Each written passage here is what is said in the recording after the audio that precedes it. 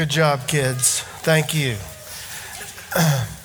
It's always a challenge to get back up on stage when all these kids have been up here, and I hope I don't get excited and knock some of these boxes off.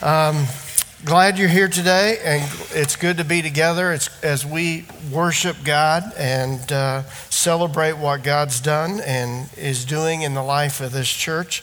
And every time we have one of these Operation Christmas Child, or anytime the kids come up and play an important part in our services, I'm always reminded back when I was serving with a church in Indianapolis, and Jane and I, our three kids were young, and our oldest daughter brought a gift up on stage very similar to this, and she wouldn't let go of it, and they had to wrestle it out of her hands. So I'm always, my heart always goes out to these kids and out to the parents that are watching these kids to make sure that they don't drop or hand over at the right time. But it's good to be here. And we want to thank all of you who participated as well in the Operation Christmas Child as we partner with Samaritan's Purse to continue to bridge the gap to those in our world, maybe on the other side of the world, maybe people we'll never meet, but just as a way for us to remind them of God's love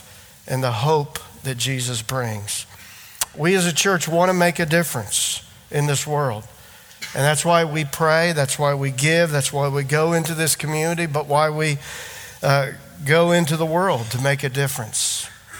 Next week, we're going to have our annual Thanksgiving special offering so that we can make a significant step beyond our weekly budget to make a difference. This year, we have a big faith goal of $100,000. It's the biggest goal we've set for one of these special offerings that we've had over the past 20 years.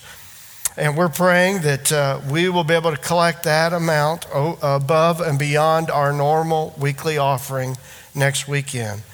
As we shared last week, next weekend we're going to do something that's rare for us. We're going to actually pass the baskets twice. Once earlier in the service for the special offering, and then at the end as we typically do for our regular offering.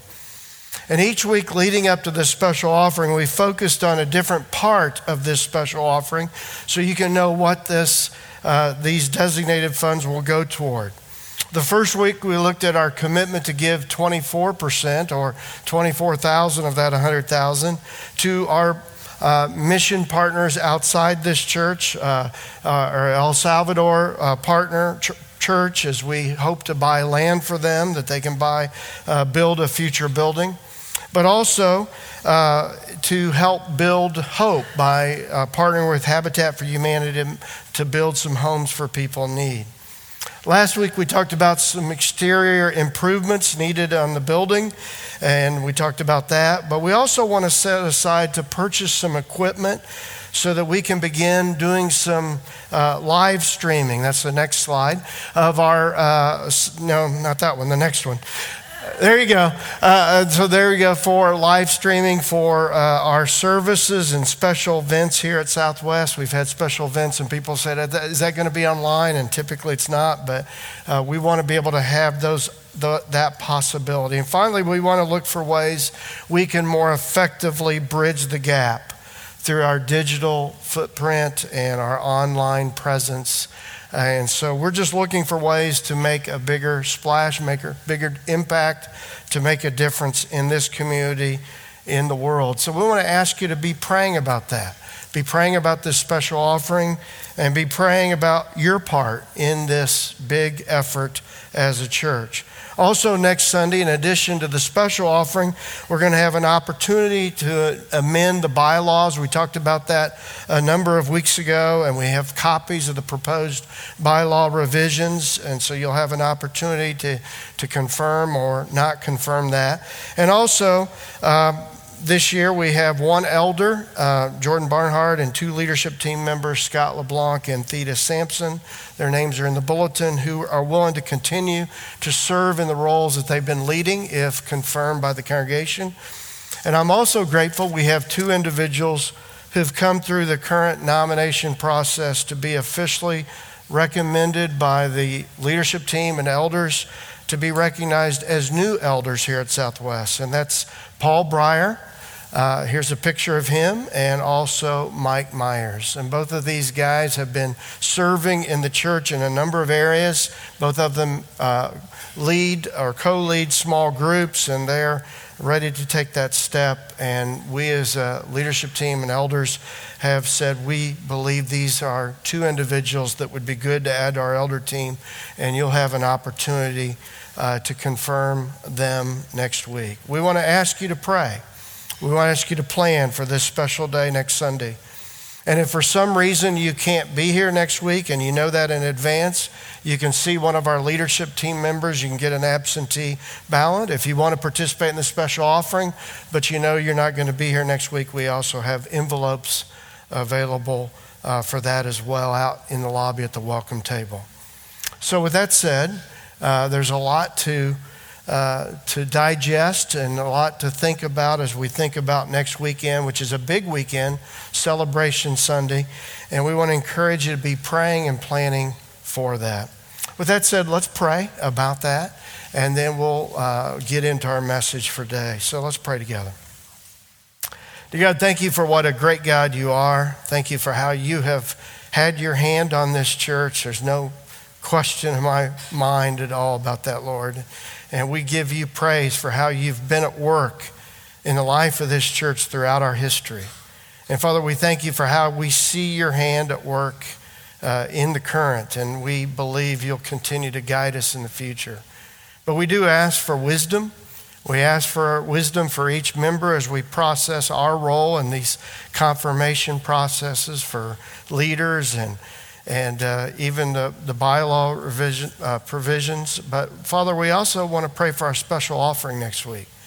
We've really prayed and thought about ways we could have a greater impact in the world, in this community, and we pray that you'll bless this special offering to enable that to become a reality.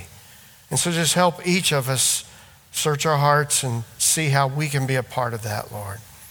And so I pray for your blessing on the rest of our time. I pray, Father, as we open up your word, as we learn from just a fascinating character described in Scripture, that we'll look at his life, that we'll think about it, that we'll see how we can apply things we can learn from his life to our life, and grant me the wisdom to know how to communicate these scriptures and these thoughts in a way that, Father, you'll really speak through me and speak through this time.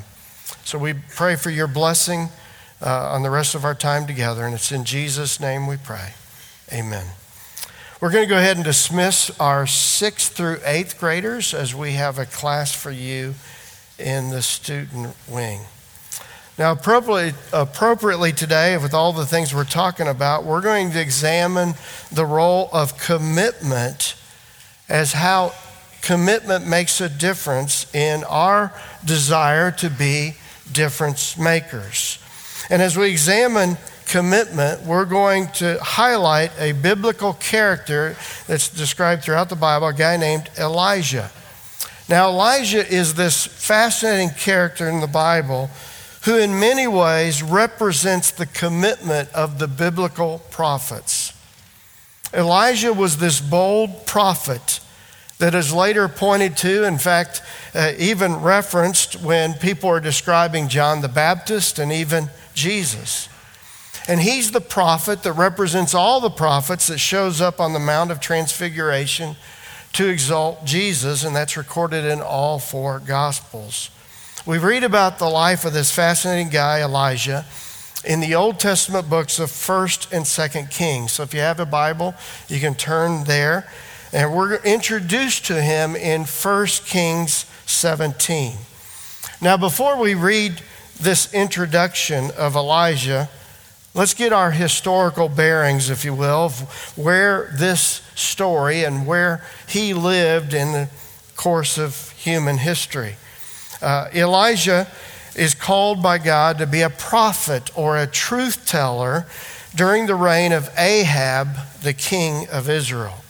Ahab is a king that ruled in Israel around 850 BC. And the Bible describes Ahab as the most evil king that Israel had ever had. Now that's saying a lot because some of them hadn't been very good, okay? And so, but Ahab is the most evil of all the kings that had ruled. And if that were not enough, he married this woman named Jezebel, who worshiped foreign gods. And specifically, she worshiped the false god Baal. And Ahab even built a temple in Israel for the worship of this false god Baal, if you can imagine that. So instead of worshiping the God of Israel alone, he builds a temple in Israel so that this false god Baal could be worshiped. Now, Baal was considered a fertility god. And he was the one that was thought to have power over the weather.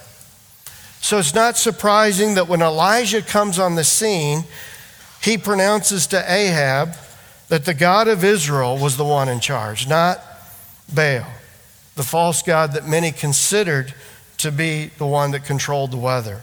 And in this initial commissioning of Elijah as a prophet and his call to commitment, if you're taking notes, it begins with a call to trust.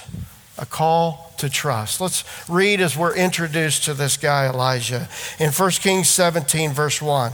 It says, "Now Elijah the Tishbite said to Ahab, 'As the Lord, the God of Israel lives, whom I serve, there will be neither dew nor rain in the next few years except at my word.' Then the word of the Lord came to Elijah, 'Leave here, turn eastward and hide in the Kerith ravine east of the Jordan. You will drink from the brook, and I have directed the ravens to supply you with food there.' So he did what the Lord had told him." So what do we see here? God speaks through Elijah to Ahab, the king, and all of Israel to declare that God, not Baal, is in control of the weather. And that to prove that, it won't rain for the next few years. We also see this drought, is going to impact Elijah as well. And yet God calls him to trust that he will take care of him. So God calls Elijah to go out and live in this ravine at one of the smaller brooks that stream into the Jordan River, and that the Lord will miraculously take care of Elijah. Now, if we had time to read the entire chapter 17, which is a fascinating chapter, by the way. If you've never read this story, you might want to, this afternoon, this evening, read 1 Kings 17, 18, and 19. It's a fascinating read. We see that God does provide for Elijah in a miraculous way through a discouraged widow that's a surprising character in this story, and also through ravens. Obviously, not the Baltimore kind, but the Israelite kind, okay? But he has these ravens bring Elijah food. I like how God works with Elijah to develop his faith. And I believe that he'll do the same thing in our lives. You see, I think that God invites us to a relationship. It's a relationship where we're called to trust him. And out of that trust, we're called to make a commitment to him. But I think sometimes churches, I think sometimes Christians, I think sometimes preachers like myself can make a mistake of calling people to a commitment before there's a trust that's been cultivated. Now, see, we understand that in our lives. We understand that in our families. We see this with children as parents develop a trust in their children. Why? Because they provide for them, they protect them. And over time, that trust is developed so that the child then is willing to truly trust the parents and then make some commitments. You see this every summer when children will jump off the side of a pool into the waiting arms of a parent. Even if the child can't swim, the child will say, "I trust Mom, I trust Dad." Well, this week, I had the privilege to attend my almost 2.5-year-old granddaughter's gymnastics class. And by the way, mark your calendars for 2032, okay, Olympics. I'm just saying. I think we're seeing glimpses here of something special. Of course, I'm just an unbiased report here. But I watched her jump on a trampoline, swing on a bar, and then walk on this narrow beam. And most of the kids would hold on to their parents' hand, but my granddaughter, she was brave. But why? Because her daddy, my son, was right there beside her to catch her. It gave her great confidence. But because of that trust, it was fun to watch her also. After each event, she would celebrate with my son. You know, she's got it down. I mean, after she does anything, she goes, ta-da! She's got the final move. We just got to get all the routine before the final move down. But what do we see? We see with kids, they trust their parents, and because of that, they're willing to take bold steps. They're willing to have the courage to try new things. God calls us to trust Him. God calls us to obey Him as Elijah did, to trust and follow His teachings, to have the confidence that our Father in heaven will catch us if we'll take those bold, courageous steps. Here at Southwest, we want to teach our children and students that we've been blessed with that the Lord is a trustworthy God. And unfortunately, they are growing up in a world that we see war and violence and threats of violence. And that makes me sad, as I'm sure it does many of you. And yet I think in the midst of the uncertainty of our world, it is so important that we as parents, we as a church, instill in the children and the teens that we can influence that God is a God who we can trust. And that God is a God who cares for us. And God will be with us. And that should give us courage in the midst of sometimes a fearful world. And since we desire our children to make a lifetime commitment to follow God's Son, to trust and obey Jesus and His teachings, it's important that our children see in their parents and see in the adults that they look up to that we have an overriding trust and confidence in the Lord. It's important that they see in the parents a commitment in their lives where they would describe us as parents as devoted, committed followers of Jesus and not simply fans of Jesus when it's convenient. In fact, I want you to ask yourself today, how would your kids really describe you? As just a fan of Jesus when it's convenient that, yeah, you show up? Or are you committed through thick and thin? Are you committed to Jesus at the very core of your being because you trust Him and you trust that God will provide for you if you'll take bold steps of faith? You see, that's I think the foundation for obedience is trust. So after a time of trust building in which God provides for Elijah in an amazing, miraculous way, you might want to go back and read it. Elijah is now ready to take a bold step as a prophet. And if you're taking notes, the second call is the call he makes to an entire nation, a call to a decision. In 1 Kings 18, in verse 20, we read, "So Ahab summoned all the people of Israel and the prophets to Mount Carmel. Then Elijah stood in front of them and said, 'How much longer will you waver, hobbling between two opinions? If the Lord is God, follow Him. But if Baal is God, then follow him.' But the people were completely silent." What do you see here?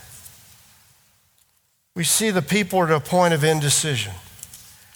See, I think it's important for us to understand that Ahab probably never quit worshiping the God of Israel in some degree or fashion. He just had that polluted or watered down by worshiping other gods in addition to the God of Israel.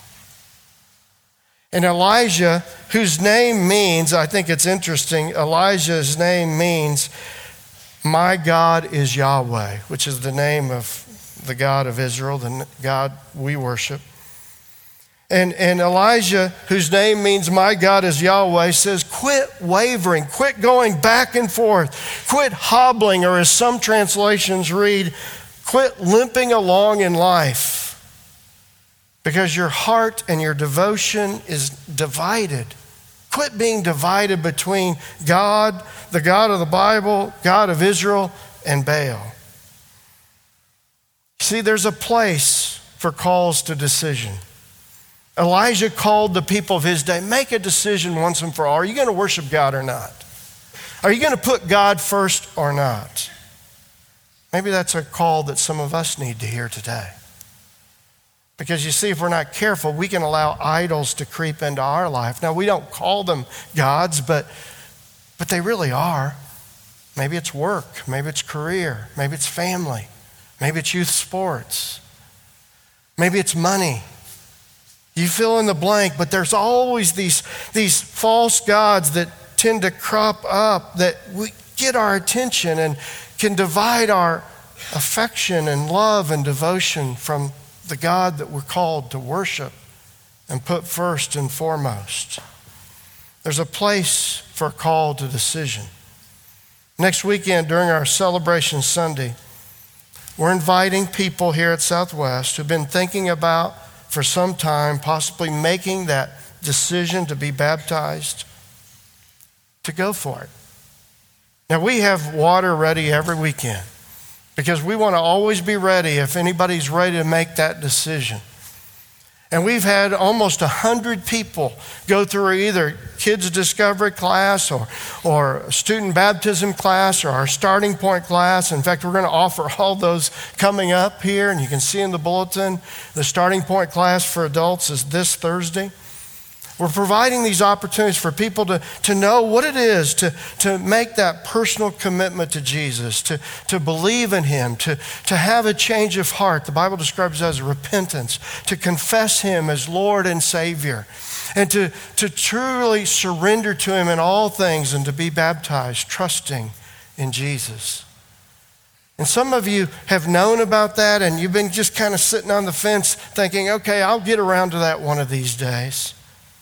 Why not make this next weekend, Celebration Sunday, a decision once and for all that you're going to take yourself off the throne and put Jesus on the throne of your heart? That you're going to quit wavering between the opinions of people around you and you're going to decide to resolve to follow Jesus first and foremost in your life and to make that decision to surrender to Him in baptism. We'd love to assist you if you're ready to make that decision. And we hope a number will make that decision next Sunday. Now, with that said, many of you have already made that decision. You've surrendered your life to Jesus. There was a time where you stood up in front of a group of people, whether it was 2 or 3 or whether it was 200 or 300, and you confessed Jesus as Lord and you were baptized. That's great. But have you stuck with that decision? Have you followed through? Have you begun to slide back? Maybe for you this weekend and next weekend is a time to recommit yourself to that decision to surrender to Jesus in all things and put Him first and to no longer waver or limp along in life, but truly to be a wholehearted follower of Jesus. See, we want to be disciples of Jesus here at Southwest. We want to make disciples, leading other people to commit to Jesus' leadership in their life. Because I believe the best way to be a difference maker is to be a disciple maker.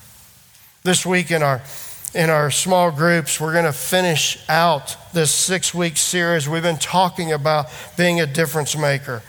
And the difference maker declaration for this week is, I am a difference maker in Jesus' name, amen. And I think we could substitute very easily the word disciple maker there for difference maker, and it would read very powerfully. And will you just say with me, I'm a difference maker in Jesus' name? Can you say that? And I'm not real good at this, but I'm going to try one more time. I'm a difference maker in Jesus' name. Amen. How powerful is it for a whole church to come together and say, we want to make a difference in Jesus' name? I've been encouraged by so many of you have stepped up during this series. I was encouraged yesterday. Emmy Armstrong, one of our singers up here on stage, just God put it on her heart to put backpacks together for children that might have needs. And so she had some people in her home yesterday putting together 50 backpacks. Just God put that on her heart. I appreciate that. I'm thankful for difference makers here at Southwest. I'm thankful when I think of them, I think of our current elders. Here we see Jordan Barnhart and his wife Tina, Joe Garland and his wife Cindy Cowtown and his wife Lynn, and Lee Wagner and his wife Sherry. These guys have been great support to me, along with their wives, have come along so many people here at Southwest, providing support, encouragement, and shepherding in people's lives. In fact, beginning this month, the first Sunday of November, we began providing another level of support when it comes to prayer and care. Each week, a different elder and a team that they've gathered together of prayer warriors are just going to be available at the end of each service to simply listen, care, and pray with any individual who might be facing a difficult time in their life. Or maybe there's somebody that's just got somebody on their heart that they want to see become a Christian, that they want to lead to faith, and they can be available to pray with you for them. If you have a prayer need, if you have a decision to make, and you would just like somebody to come alongside you to pray with you, we want to encourage you at the end of each service on Sundays. They'll just be stationed, one of our elders with a team of people, and they'll have these vests on just to kind of represent there's somebody safe to come and talk to. And if you're a little bit shy and you're timid and you think, well, I don't know if I could walk up to somebody I don't know, then you can just kind of sit in your seat after the service is over, and they'll come up to you when it's evident that you're just kind of waiting for somebody to come and pray with you. You see, we want to be a church that is committed to prayer. And we want to be committed to praying for people as they go through tough times. You see, Elijah was a man who was committed to prayer. And that's our third blank to fill in. We see in Elijah's life a call to prayer. We see this emphasis throughout Scripture. We see it in the 1 Kings 17 and 18 story. But we also see it in the New Testament, the book of James, when the inspired writer talks about the call to be humble and to pray. He points to the example of Elijah. In James 5, verse 16, it reads this way: "Therefore confess your sins to each other and pray for each other so that you may be healed. The prayer of a righteous person is powerful and effective." I'm just going to pause there for a minute. You might want to underline that in your Bible or in your notes. The prayer of a righteous person is powerful and effective. I'm just going to say this. Do you see the need for others to be praying for you? I do. I'm grateful for our elders because I come to them and share with them things that they can be praying for me about. I'm grateful for accountability partners in my life that I can talk to and say, will you pray for me about this? Will you pray for this member of my family that's going through a difficult time? Will you pray for this struggle that I'm having in my life? I've seen personally the impact of having people pray for me, and I'm grateful for it. And from time to time, I'm humbled because somebody will come to me and say, will you pray for me? And I'm honored to do that.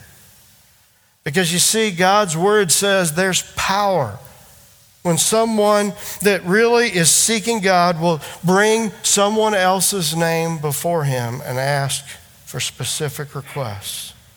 The prayer of a righteous person is powerful and effective. Are you leaning into that verse? Verse 17, Elijah was a human being, even as we are. He prayed earnestly that it would not rain, and it did not rain on the land for 3.5 years. Again he prayed, and the heavens gave rain, and the earth produced its crop. Now that's powerful prayer. To pray and it stops raining, and then until you pray for it to rain, it doesn't rain again. Now that is a powerful prayer life. We want to be a church that it leans into this power of prayer. We want to be a church that learns how desperately we need an all-powerful God to intervene in our lives and to make up that difference when we find ourselves so lacking. And as we look forward to next weekend's Celebration Sunday, as we look forward to the whole process of affirming and confirming leaders, as we look forward to the special offering, as we look at this big, hairy, audacious goal of $100,000 that we've got up there on special offering, I tell you what, I'm feeling my need to pray. And in fact, we want to invite the entire church to be joining us in these prayers. In fact, in the prayer list in the bulletin, you'll see at the top of the prayer list a list of things to pray about each day during the weeks of this coming week of November 18th through 22nd. And if you look at Monday's focus, you'll see a term that we introduced a few weeks ago when we looked at the difference maker, Esther, of this biblical practice and spiritual discipline of fasting. Now, fasting is something, as I confessed that week we talked about Esther, is not something I've been real good at because I just like to eat. It's hard for me to say I'm going to give up food for 24 hours to pray about something. And honestly, at times I've just not been that spiritually motivated. And I hate to confess that to you. But this is a topic, a spiritual discipline that I've really begun to investigate and study and be challenged by. And so I've been reading a book about it, and in fact, I was so inspired by this book that I bought a copy of it for each of our leaders here at Southwest and invited them to join me in researching the subject of prayer and fasting. And if you want to just give the real Reader's Digest version of what fasting is simply giving up something good for something better. To give up physical food for a spiritual breakthrough. Whether it be a spiritual breakthrough in our individual lives or our life as a church. So I've given the challenge to all of our leaders here at Southwest to take tomorrow as a day of prayer and fasting. To pray that God will break through next weekend in an amazing way. And we want to invite all of you who are willing to take that challenge to join us in a special day, asking God to break through in an amazing way next weekend, the month ahead, and the year ahead. You see, I'm just beginning to get a glimpse and get a sense that God's got some great things in store for us as a church. But I'm beginning to recognize that I've relied way too much on my own strength and my own work ethic or hard work up to this point. And I think the Elijah story reminds me that there's times where Elijah just was to wait on God. There's times where we do less and wait for God to do more and to trust that God will do more.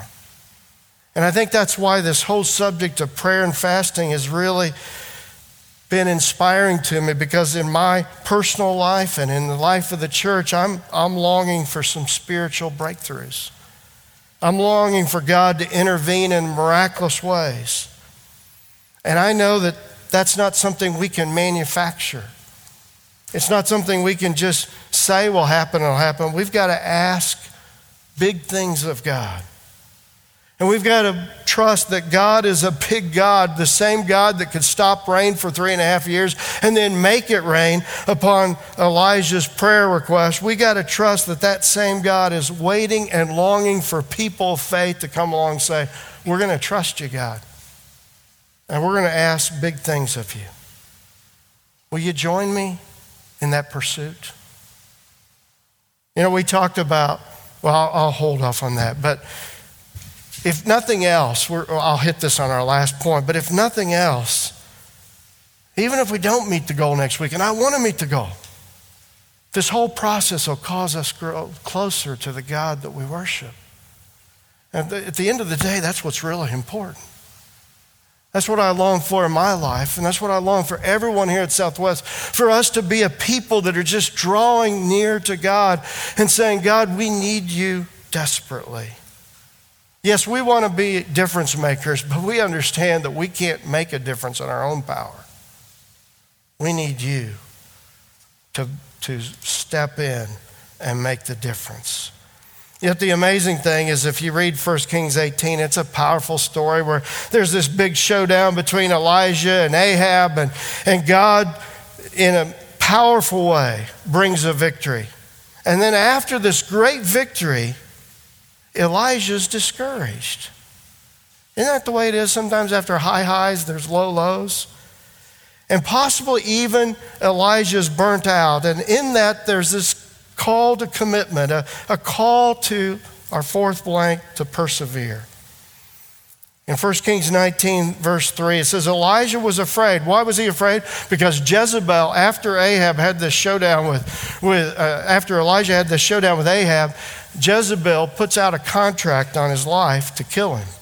So he's afraid, and he flees for his life. He went to Beersheba, a town in Judah, and he left his servant there. Then he went on alone in the wilderness, traveling all day. He sat down under a solitary broom tree and prayed that he might die. I've had enough, Lord, he said. Take my life, for I'm no better than my ancestors who have already died. Then he lay down and slept under the broom tree.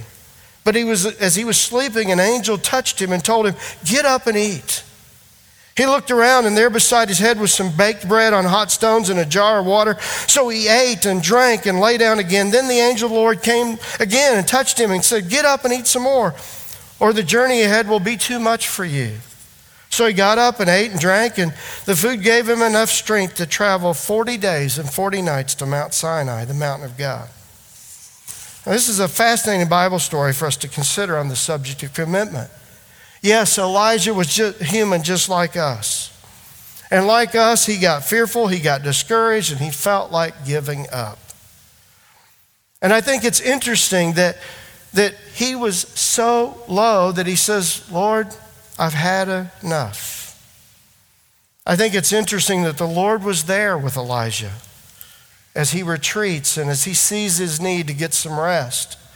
In fact, we see the Lord providing nourishment for him through the angels to give him the rest and the nourishment that he needed. Now, is there anything wrong with taking a spiritual retreat and maybe even stepping back on a previous commitment to get strengthened again? No, I don't think there's anything wrong with that. Because I think God's present here with Elijah. And yet my concern is that sometimes people take a step back, take a spiritual retreat, and then they stay in retreat mode. And they never get back into the game. What's the purpose of retreating? Is to get healthy, to get strong, and to get back out there. My fear is sometimes in the name of burnout, people perpetually stay on the sidelines instead of getting back into the game. Maybe some of you, as I talk about commitment, you just say, I've been there, done that, and it didn't work for me. Well, maybe it's because you were trying to do it on your own power. And maybe what we need to learn from Elijah this week is we'll get burnout if we go on our own power. But if we learn to lean into God and his power, then he'll revive us and renew us and call us back into the game so that we can be truly a difference maker. Now, we're told that Elijah has a 40-day, 40-night journey. You ever notice how 40 days keeps showing up in Scripture? In fact, anytime that term 40 days shows up, it tells us God's about ready to do something big. In the midst of this perseverance, we ultimately see that God is calling Elijah, our last point, a call to relationship. In fact, I think this is what it leads to a lot of people's spiritual burnout, is they've not deepened that relationship with God. You see, it's easy to become part of a church and start doing church stuff and start doing stuff that's asked upon you, but we're not doing it in God's strength. We're doing it on our own strength. And we've forgot to quit drawing close to God. It appears that's the case with Elijah. And possibly one of his weaknesses is he was maybe a little too full of himself. He's a bit too self-reliant. And in the midst of that, we see God's ready to break through in Elijah's life by getting his attention. In 1 Kings 19, I love this passage. After this 40-day, 40-night trip to Sinai, the Lord breaks through. And the Lord said, "Go out and stand on the mountain in the presence of the Lord, for the Lord is about to pass by." Then a great and powerful wind tore the mountains apart and shattered the rocks before the Lord. But the Lord was not in the wind. After the wind, there was an earthquake, but the Lord was not in the earthquake. After the earthquake came a fire, but the Lord was not in the fire. And after the fire came a gentle whisper. When Elijah heard it, he pulled his cloak over his face and went out and stood at the mouth of the cave. You see, sometimes we want those big mountaintop experiences. We want that big earth-shaking experience to confirm that the Lord is with us. And sometimes he makes himself known through the gentle whisper.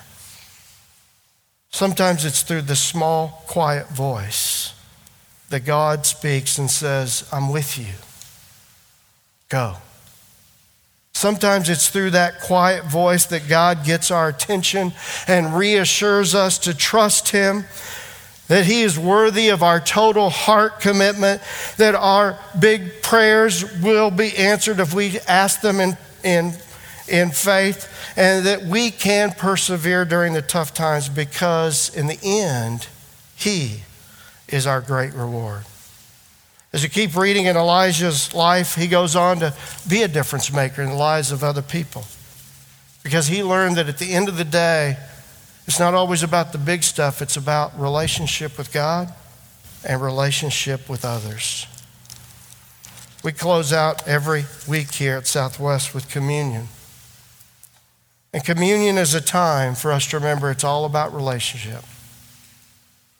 Now, will we be called upon to do Operation Christmas Child boxes, have special offerings, do outreaches in the community, and do all kinds of things in Jesus' name? Yes, as God's people, we're called to do that. But that's all flows out of our relationship with him. And that's what I love about communion. It just, no matter what we're talking about, it calls us back to that reminder that we are invited to a relationship with the one who died for us, a one who was totally committed to us, one that we can trust, Jesus. And when we take the bread and we take the cup, we're reminded of that. But you see, communion is not just something we're to do in solo as an individual thing. We're called to do it as a community because we're reminded we're in this together. It's all about relationship. Let's allow this time of communion to be a time that we sit and reflect and remember God's love for us, Jesus' sacrifice for us. And let's examine our relationship with him. If we've been burnt out, if we've been wavering in commitment, let's allow this to be a time to renew our sights on the one who will revive us, the one who's worthy of all of our hearts. Let's pray together. Dear God, we thank you for these rich character studies we see in Scripture of people like Elijah that were like us, but they trusted you, and you worked through them powerfully to make a difference. We want to be those kind of people, Lord. Help us during this time of communion to remember the difference you've made in our life through Jesus dying for us. Help us reflect on that and remember your love and Jesus' sacrifice. And help us, Father, to resolve in our hearts that we will put you first and foremost in our life. And help us, Father, to be renewed in our relationship with you during this time of communion. It's in Jesus' name we pray. Amen.